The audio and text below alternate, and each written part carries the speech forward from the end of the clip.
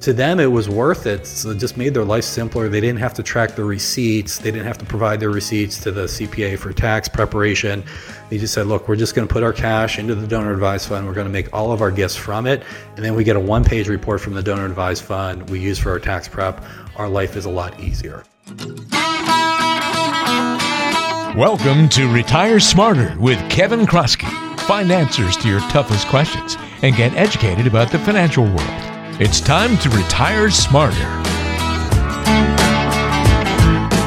Well, it's time for another edition of Retire Smarter. Great to have you along with us today. Walter Storholt here with Kevin Krosky, President and Wealth Advisor at True Wealth Design, serving you in Northeast Ohio, Southwest Florida, and the greater Pittsburgh area now. Kevin, we are excited to chat with you today here as we wrap up our final show of 2020. How has everything gone for you the last couple of weeks as we get near the end of the year here? Well, despite how bad things are nationwide right now with the coronavirus and the pandemic, we're actually, Krosky family is doing pretty well. You know, we have a 7-year-old and a 2-year-old in the household, and Christmas kind of has a new meaning when you have young kids. So I mean, you're like in the prime right now, right? Yeah, our 7-year-old is like over the moon. Like Elf on the Shelf is just the best invention ever. I mean, she is like, all into it. And are you doing the like change positions every night? And do you guys get into like the creative settings and all that kind of stuff? So this morning, the elves had this wacky idea to go ahead and hang from our kitchen island light and build a little swing made out of an empty toilet paper roll. So yes, nice. And I have to give all credit to my wife for this. She really takes that ball and runs with it, and it's just such a fun time. And I did the lights, so you kind of have to do that as a dad, particularly when you have young kids. For years before we had kids, my wife and I just got away with like putting little candles on the windowsill, and then you have kids. It's like, Daddy, look at those lights. Daddy, how come we don't have those lights? And we need those red and green dots that fly all over the place and really trip out your senses projected onto the house, right? Well, that has made it a lot easier. But I put in a Saturday and kind of got the base built and said, it would really look better if I went back to the store and bought a little bit more. But the thing that we found this year is it seems like, within the COVID era that we're in right now, everybody's doing more to their homes, and it seems like the same thing is true for holiday decorations. So it was a tough time to find some of the things that we wanted and were looking for. And we went shortly after Thanksgiving. I mean, I don't even know if it was December yet, but my wife and I went shopping, had a sitter to take care of the kids, and we were able to get dinner together and do some of these Christmas shopping items. And I mean, the aisles were barren. It was we look respectable, but it was a bit surprising to us for sure. Yeah, that's I can imagine people have been buying up all sorts of things. I know I tried to buy like an office chair earlier this year, and they were all sold out. It took us like 6 months to get a couch delivered for the office, for my home office, and then like I got a desk just in time. But then I looked later just to see if desks were available, and the selection was super limited. So not surprised to see some of the holiday decorations kind of follow suit. But it's fun to hear that you're in the prime time with the kids of these next several years will be very fun for you, this time of year with them getting into it. And, December, I'm sure, will fly by for you every year with Elf on the Shelf duties and decoration duties and all those kinds of things. Speaking of flying by, so my 2-year-old has this thing. She's like, pretty lights, and she just the way that she says it is so cute and adorable. Well, we were running late to get my oldest to tennis practice the other night, and so yours truly was going a little too quick down the road outside of our community. And apparently there was a cop that was parked and turned on its lights. And though pretty my 2-year-old had been saying pretty lights to Christmas lights, when she saw the red and blue, at first she said, pretty lights, and then she heard the horn, and then she said, uh-oh. It couldn't have been scripted any better. And thankfully, the officer couldn't have been kinder, gave me a warning, just asked me to slow down. And so we got to tennis practice, albeit about 15 minutes late. But pretty lights and then it was perfect. Oh, that's fantastic. Well, good stuff all around. And things have not just been busy for you from a home standpoint and the holidays and all that sort of stuff, but work has been busy as well. We talked recently on a recent podcast of obviously the bringing in the new merger and growing the team a little bit. That's been very exciting for you. And this time of year, as always, business-wise, gets busy with end-of-year reviews and planning and those sorts of things, right? Yes, lots of tax planning, lots of cash flow planning. We're really wrapping up our busy season here, and we'll kind of close the book on the year about a week before Christmas. But fourth quarter is always quite busy for us. So a lot of things to do. And for today's conversation, I thought we'd talk about some ways to leverage charitable giving. About studies show most Americans are charitable to varying degrees. And speaking from our client experience, I would say about 40% or so actually have separate goals within their financial plans to go ahead and gift to charity. And some of those amounts, can get quite large. We have, several clients that are actually donating more than six figures per year, but many are, a few thousand to maybe 10,000 per year. Certainly there's some tithing goals that people have as well. When you think about it, there's different ways to do it. Most people by default give cash, and that's always the least efficient way to do it, at least from a tax perspective. So I thought we'd talk through a few different ways to go ahead and try to enhance that giving. And the other thing I would say, with the way that the world is this year with COVID, and there's still so many people that are being disaffected by this, that a lot of the charities, community foundations, what have you, really do need all of our help this year to help those people that are negatively impacted by COVID. So maybe we can all look to give a little bit more and do it tax efficiently with some of the things we'll talk about today.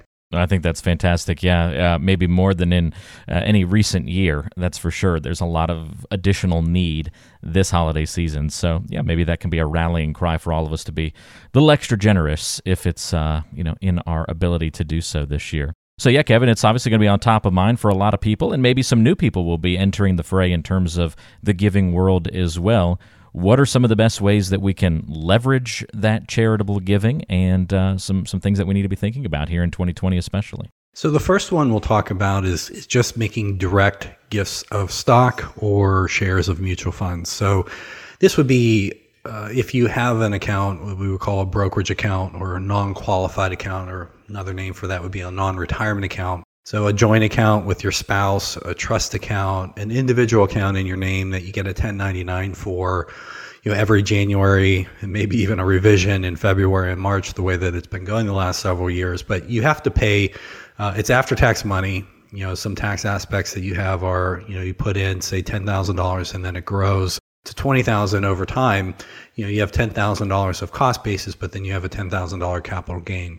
And about 3/4 of our clients have these types of accounts. Most money tends to be stored in retirement accounts, but maybe people are maxing out their retirement accounts. Maybe they've inherited some money, what have you. But the vast majority of our clients do have these types of accounts. So whenever you're donating stock, you don't have to realize the capital gain upon sale. So it could be a potentially kind of a twofold benefit. One, not only getting an income tax deduction for the charitable donation, but by transferring the shares directly to the charity and then having the charity sell it, because charities don't pay taxes, you're going to avoid the capital gain, as is the charity. So it's kind of doubly efficient when you look at it that way. And then the other thing I would mention is from an investment perspective. So the market, after going down quite a bit in February and March, bounced back quite strongly. Certain parts have bounced back more. Some are quite expensive and have increased, a good bit. But if you're looking at just kind of prudent portfolio management and maybe pruning your portfolio rather than selling some of those shares that have done really quite well, by going ahead and cherry picking the ones that are most appreciated and probably a little bit more overweight, from the targets that you want to hold them, cherry picking those and giving those to the charity not only help you get the tax benefits of the income tax deduction as well as avoiding the capital gains tax, but also helps you bring your portfolio back into balance very tax efficiently. So that could be very important, I think, because a lot of people, that's maybe a little bit harder than just the gifting of cash. It takes a little bit more maneuvering, right, to do some of those things. It can be just as effective. Yeah, that's a good point, Walter. So most of the charities, whether it's your local church or certainly the larger ones like a Red Cross or United Way, they'll generally have accounts set up at different custodians where It's generally as simple as getting a transfer form and transferring your shares. You do have to identify the shares.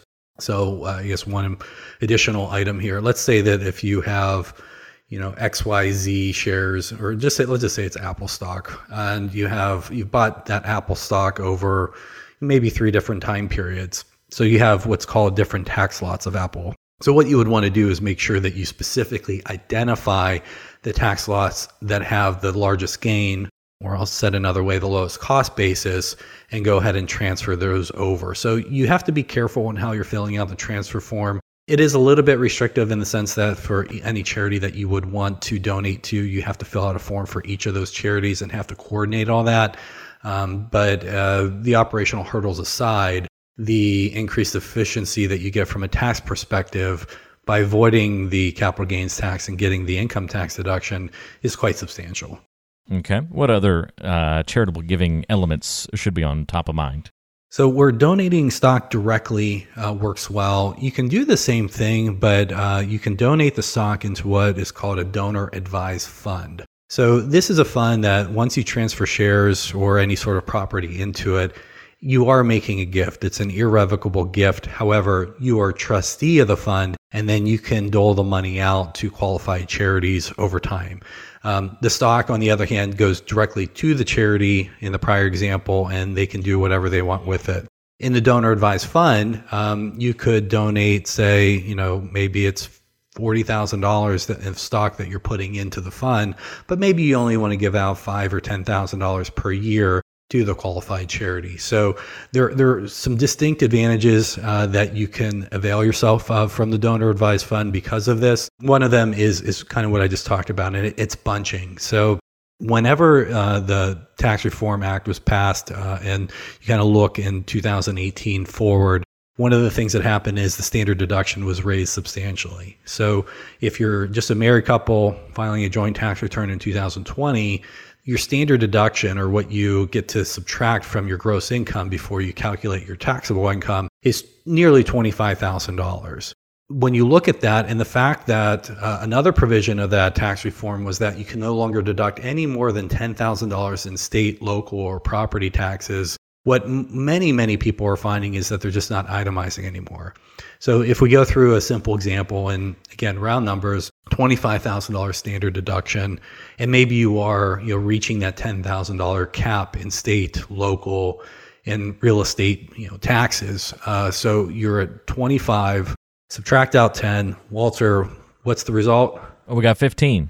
You got it, buddy. Just making sure you're paying attention to me. And so you got 15,000. So if you were feeling charitable and wanted to give me a win here in the holidays, I appreciate it. It's been a while since I put you on the spot like that. You haven't tested me lately. So, No, I'm slipping. I'll have to set a New Year's resolution to do more of that. That's right. Get the calculator ready. But if you look at that $15,000 variance, and what other things might you be able to deduct? Well, most people can't deduct their health expenses unless there's some kind of really astronomical expense that they're paying out of pocket. But most people can't deduct that while you're working. Your premiums are deducted pre-tax from your pay. So you can't double dip and have those pre-tax and then take a tax deduction for it. If you're retired, you're paying with after-tax money. But there's still a pretty substantial hurdle rate that you have to get over before those health-related costs are deductible. You can have mortgage interest, but a lot of retirees particularly have their mortgages paid off. So maybe and interest rates are pretty low today too. So even if you do still have some remaining life on your mortgage, one, you're pretty far into the term where most of the money's going to principal and probably quite little to interest, and the rate's probably pretty low. So maybe you're getting some benefit there from a mortgage interest, but most people aren't these days. At least most people that are at or near retirement. So if I go back to that example and 25 standard deduction, say your property taxes and some of the state and local taxes you're paying fills up 10,000 of that, but you're capped there. Well, really the next $15,000 that you donate to charity has no marginal tax benefit whatsoever. So, and for most of our clients, that would meet their annual gifting goals for the vast majority of people that we work with. That's a pretty good chunk to give to your church or to charity each year. And with tax reform, even though the tax rates are lower and the tax brackets are wider, The fact that the standard deduction is as high as it is, it's really kind of harmed some charities from just a tax perspective, and people maybe not being as generous as what they had before because they're not getting an incremental tax benefit from it. So when you look at the donor advised fund, however, you're still going to have that same sort of effect where the first 15,000 is not going to do anything for you. But if you're, say, giving $15,000 per year, and you look out and say, well, hey, this is something that's important to us. We've always done it. We're going to continue to do it. It's in our financial plan. Why don't we just go ahead and we'll cherry pick some stocks that have appreciated quite a bit? And maybe we'll put, say 4 years in there. So we'll put in, 15,000 times 4 or 60,000. We still lose out on the 15,000 in year one. However, we get to take the additional deduction of $45,000 over our standard deduction. So we will itemize this year, and then we'll go back to the standard deduction for the next 3 years as we dole out our 4 years of money over that time period. So that bunching allows you to just make a more efficient gift overall. It also brings the tax deduction in today. So the value of the deduction, or the value of $1 for that matter, is more today than it is in the future by and large. So that bunching strategy really can be effective. Couple wrinkles to that too. We do this a lot for our clients that are late 50s, getting ready to retire, maybe in their early 60s. And they're working, they're in their highest income years, their highest tax years. They paid off their mortgage. They don't have the deductions that they used to. The kids are out of the house and what have you. And we'll say, look, you're planning on working another 3 to 5 years. Let's definitely go ahead and put a lot more money in now while you're in a higher bracket, so you can go ahead and not only get the deduction today, but get it at a higher tax rate than what you're going to be in when you get into retirement.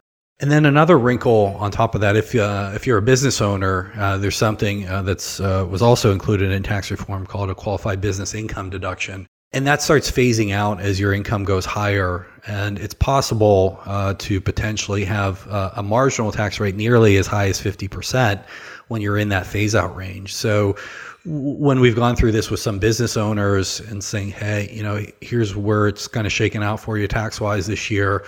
We see that you're giving some money to, XYZ charity, each and every year, to your church or what have you. If you, because of the tax code and because of where your income's falling this year, if you go ahead and you fast forward and give a bigger contribution either to them directly, or if you do just want to kind of put it into a donor advised fund, get the deduction now, but then kind of dole it out over the successive years, you're going to be saving at a 50% rate, because it's going to allow you not only to save at what it seems like your income tax rate is, but it's going to allow you to qualify for this additional deduction. And when we put those two together, it's nearly a 50% tax rate. So we've had some clients that have made much, much larger charitable donations than what they historically have, because we've been able to go ahead and leverage the tax code and leverage some of these ways that we're talking about to make their gifts, more efficient. It's the same dollars to charity, but basically it's costing them less because they're getting more from Uncle Sam to go ahead and support it. And then finally, the last thing I would want to mention about the donor advised fund, if you're donating stock directly, as in the first example that we gave, it's a transfer form every time. You're going ahead, maybe having to do that for each charity. It can get a little operationally messy if you're looking to do it multiple times per year to multiple charities. It's a fair amount of work. In the donor advised fund, however, it's really, you can do the gift. The money goes into the donor advised fund. You can continue to hold the securities in there, or you could sell them. Again, no tax consequence, because it's within this charitable fund at this point. When you do sell them, you can leave some money in cash. You can leave some money in maybe a little bit more conservative investment, because you're going to be using it over the next few years. If you're going to be spending money or donating money generally in the next 3 years, you probably don't want to have that in the stock market. But the other thing, when you're using the fund, it's after you get it set up, it's just like using your online bill pay at your bank. So you can have the charities in there that you use. If say the donor advised fund maybe doesn't have your church, it's relatively easy to go through and get a new 501c3 set up through their systems. And then you could set it up where it's like a recurring payment, maybe every month or every quarter, or whatever works for you, or literally just kind of sitting down and doing a one-off payment to whatever charities that you want. It's just like paying your bills when you log into your bank account. It's a lot easier than doing the transfer form each and every time, as we were talking about in the first example. We actually have a client where they transferred some appreciated stock into a donor fund some years ago, but they just found that operationally it made their life so much easier. Even though they just put cash in the donor advised fund, they don't have any additional shares in those non-qualified accounts to contribute. To them, it was worth it. So it just made their life simpler. They didn't have to track the receipts. They didn't have to provide their receipts to the CPA for tax preparation. They just said, look, we're just going to put our cash into the donor advised fund. We're going to make all of our gifts from it. And then we get a one-page report from the donor advised fund we use for our tax prep. Our life is a lot easier. I can see how, just from a organizational standpoint, it just feels cleaner once you get it set up to do it all that way. And I think you answered my follow-up question, but I'll just clarify. You don't have to have one of these funds set up for each charity you want to contribute to and help. You can have the fund then tie into multiple different efforts if you want. Yeah, you got it. And these funds are available. Vanguard has one, Fidelity has one, Schwab has one. Those tend to be a little bit limited in terms of the investment options that you can select. We will use some local community funds or local companies that can actually be, open architecture, where we can use whatever investments we prefer. They're a little bit more flexible with the kind of property that they can receive. We've been talking about donating stock, but you can also donate real property. You could donate life insurance policies. You can get fairly creative with the gifting, and a lot of the larger ones like the Vanguards, Fidelities, and Schwabs are very plain vanilla. So we like flexibility. Most of our clients are well suited for just the simple stock gifts that we do on a regular basis for them. But we've had some cases where we're able to add a lot more value by having more flexibility, and then having a donor advised fund company that can go ahead and meet us where we needed to be and deal with some of the more complex property rather than simple shares of stock. Very helpful. I can see that would be something that's wise to get some guidance on when it comes to a donor advised fund, but a lot of flexibility there and ability to accomplish some things that maybe you otherwise wouldn't be able to without it. So can definitely see the benefit for a lot of people. What other things do we have to consider here when it comes to charitable giving this year? All right. So I said I had three. We went through two of them. And the donor advised fund was our preferred option before 2018. So once tax reform hit, because of some of the reasons I already explained, we like it. We still like them a lot. But if you're age 70 and a half or better, and you have to be 70 and a half or better, you can't be 70. It has to be 70 and a half when you can really start consider using this. But you can start using IRA money. So using IRA money, it's called Qualified Charitable Distributions, QCD for short. Some other people will call it a charitable IRA rollover. But it tends to be really a little bit more tax efficient for most people, not for everyone. And again, you have to be 70 and a half or better, but it tends to be the most tax efficient way to go ahead and give these days. And essentially allows IRA owners 70 and a half or better to transfer up to $100,000 per year from their IRA, or it could be an inherited IRA, directly to charities. And this amount, it shows up on your tax return, but it doesn't really add to your income. So what I mean by that is, let's just say $10,000 goes from the IRA over into directly to a charity. So it's not going into a fund. It's more like that first example and kind of donating stock. So it is a little bit more paperwork that's required here. But $10,000, goes directly over the charity. You're not adding the $10,000 to your adjusted gross income on your tax return. And that's effective, particularly, when you are in your 70s, 70 and a half or better.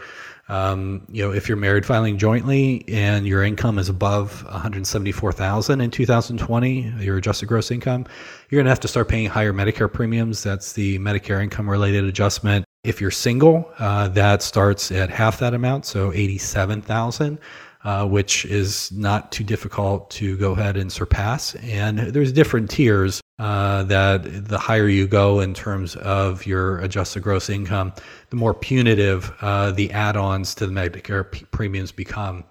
And we have several clients that, it's common planning where we're, kind of working around these tiers. So even though tax rates are low right now. And with the way that the election panned out, it seems like we're going to have divided government and be able to retain those low tax rates for at least a few more years.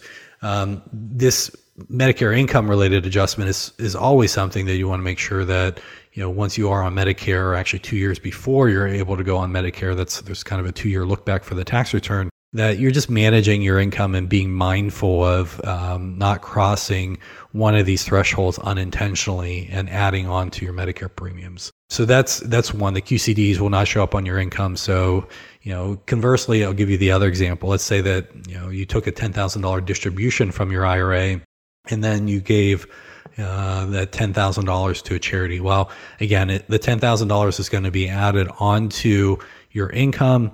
You're going to have to pay tax on that. And then you're going to go and you're going to try to deduct it. But just like we talked about, your standard deduction is about $25,000. And if you're 65 and better, it's actually a little bit higher. So you're probably not itemizing. Thus, you're not going to get any income tax benefit from taking that IRA out, receiving the cash, and then giving the cash to the charity. Much better to just do the QCD with the funds going directly from your IRA directly to the charity. And when I say directly to the charity, sometimes literally the check will just be mailed to the charity. We have some clients, when we utilize these, they prefer to get the check and then maybe put it in the offering basket at their church or what have you. You can do it either way, but the important thing on that check is it's made out to the charity. It's not coming and being constructively received by you, the taxpayer. So that's a big thing to remember there. And then two other things I mentioned about the QCDs. Whenever you are itemizing, each state is different, but most states do not allow you to have a charitable deduction on the state income tax return. So for donating stock or the donor advised fund, in the first two examples that I provided, you're not really getting state tax benefits there in most states. There are some exceptions to it, but most states don't allow you that separate deduction. When you're using the IRA money, you're getting both a federal tax benefit as well as the state income tax benefit because, again, the income is not showing up on your tax return. So in Ohio, basically it starts with your adjusted gross income from your federal income tax, and then there's some different adjustments and what have you. Because the IRA or the QCD, I should say, is not being added to the adjusted gross income, you're getting the benefit over on the Ohio income tax return as well because it's not showing up there either. And so then lastly, and then I'll do a quick recap. I know we talked about several different things that maybe feel like you're drinking from a fire hydrant at this point in time, but I do like calling them just QCDs. I find that helpful versus the alternatives. For sure. And then lastly, again, this is for high income taxpayers, but when you get $200,000 or more adjusted gross income if you're single, or $250,000 or more if you're married filing jointly, there is something called a net investment income tax. And basically, for any dividends, capital gains, interest income, it's adding an additional 3.8% surtax on your investment income. So this is the investment income that you have from your non-qualified accounts, so your non-retirement accounts. And when you put it all together, I mean, you could get up to, at least on just the federal basis alone, 23.8% marginal rate on that type of investment income. Whereas with the QCDs, because if you have somebody that's, you can think of a handful of clients I just worked on the last week or two, their income, they've done pretty well. They're in retirement, but with pensions, with RMDs, with Social Security, I mean, their incomes are still in the $200,000 plus range. And, when you put it all together, their investment income is being taxed at a higher rate, and that 3.8% is being added onto it. And we still have that Medicare income related adjustment to be worried about as well. So, using the QCDs for somebody like that could help them avoid, not only those Medicare tiers, but also help them avoid that additional 3.8% surtax on their net investment income. So there's a lot that we talked about for sure. It starts simple with donating stock and not only getting the tax deduction, but also being able to avoid forever any capital gains on appreciated securities. And then you kind of, add another wrinkle in and say, well, hey, if we actually do this donor advised fund, we do the same thing in donating stocks, but now we can do this bunching strategy. We can go ahead and maybe do more when we're in a higher tax bracket and dole that out over time, still retain control over it. And we can, because the standard deduction is higher, we don't have to lose as much from that $15,000 example that I gave, because we're going to bunch it. And then operationally, that donor advised fund's a lot easier too. And then the third one was just using the QCDs once you're 70.5 or better, really being able to get both the federal as well as state income tax benefits, and being able to better control, where your income is going to be, helping to avoid those higher Medicare tiers and helping to avoid the net investment income tax as well. So these are things that we're in that busy season right now. This is a conversation for probably about 2/3 of the people that we're meeting with right now. In aggregate, like I mentioned, a little bit less than half have a direct goal in their financial plan for charity. And giving cash is great, and giving in general, and even if it's not cash, giving your time sometimes is even more valuable. But if you are going to go ahead and be giving something of monetary value, there's definitely some ways to go ahead and enhance that, where the charity's getting the same dollars, but you're getting a greater tax benefit just doing a little bit smarter. So, that's something that I hope everybody can take away from today. But, as you're looking at doing maybe some year-end gifting, which is most charities get most of the gifts at year end, these are all things that you still have time to do before the end of the year as well. I think that's hugely important, Kevin, and remembering that we've got time to make some of these decisions and lots of resources and opportunities to make the most out of them. And that's the smart way to do it. Help people while at the same time increasing your flexibility and making your impact go further, because the more money that you can help yourself save while benefiting your community, the more generous you can be the following year as well. So there's a lot of certain logic to that above and beyond just the general help of benefiting those less fortunate around you. So if you have any questions about something that we've talked about today, feel free, get in touch with Kevin Kroski, talk about these kinds of things. Kevin and the team can certainly help you navigate through all of these questions and decisions just as you would with the rest of your financial and retirement plan. 855-TWD-PLAN is the number to call. That's 855-893-7526. Or you can go to truewealthdesign.com and click on the Are We Right For You button to schedule a 15-minute call with an experienced financial advisor on the True Wealth team. That's truewealthdesign.com. Well, Kevin, you better get back to work and come up with something creative to do with those elves for the next day and all the days leading up to the end of the year here. And we appreciate you here in 2020. We've made it through this crazy year, and we'll turn the page to 2021 and see what happens then. I think everybody's looking forward to turning the page, and hopefully as I get closer to the end of the year, we don't see any more of those pretty police lights that my daughter's talked about. Yeah, let's keep the lights only on the premises at home, right? Yes. It's the running joke in the household now, so Daddy's getting a fair dose of it. Funny parting story for you. It doesn't relate to the holidays, but my mom once got pulled over dropping me off in front of the elementary school because she was speeding through the school zone because she was running late to work and was trying to drop me off at school. But by the time the police officer caught up to us, we were literally right in front of the school. So there's all these kids getting dropped off, and then here I am getting out of my mom's car to walk the rest of the way to school with everybody watching the police talking to my mom.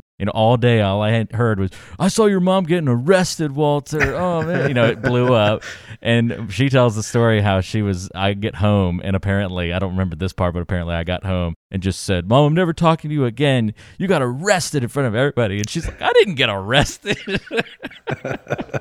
But everybody at school saw Walter's mom get arrested. So she's never lived that one down. But it's made for a good story all these years later. I was going to say, you have to bring it up Christmas. You got to tell those stories, otherwise they die. We will, absolutely. Kevin, thank you very much. Appreciate you and your guidance throughout the year, and we'll be looking forward to talking to you again when we hit a new calendar year, 2021, right around the corner. All right. Thank you, Walter. I appreciate your help as well. Thanks a lot. That's Kevin Kroski. I'm Walter Storholt. Thanks for listening to the show all year. If you're new to the program, welcome. We've got lots of good episodes and topics on tap for you as we'll turn the page to next year on the next episode. Thanks for being with us, and we'll talk to you next time right back here on Retire Smarter.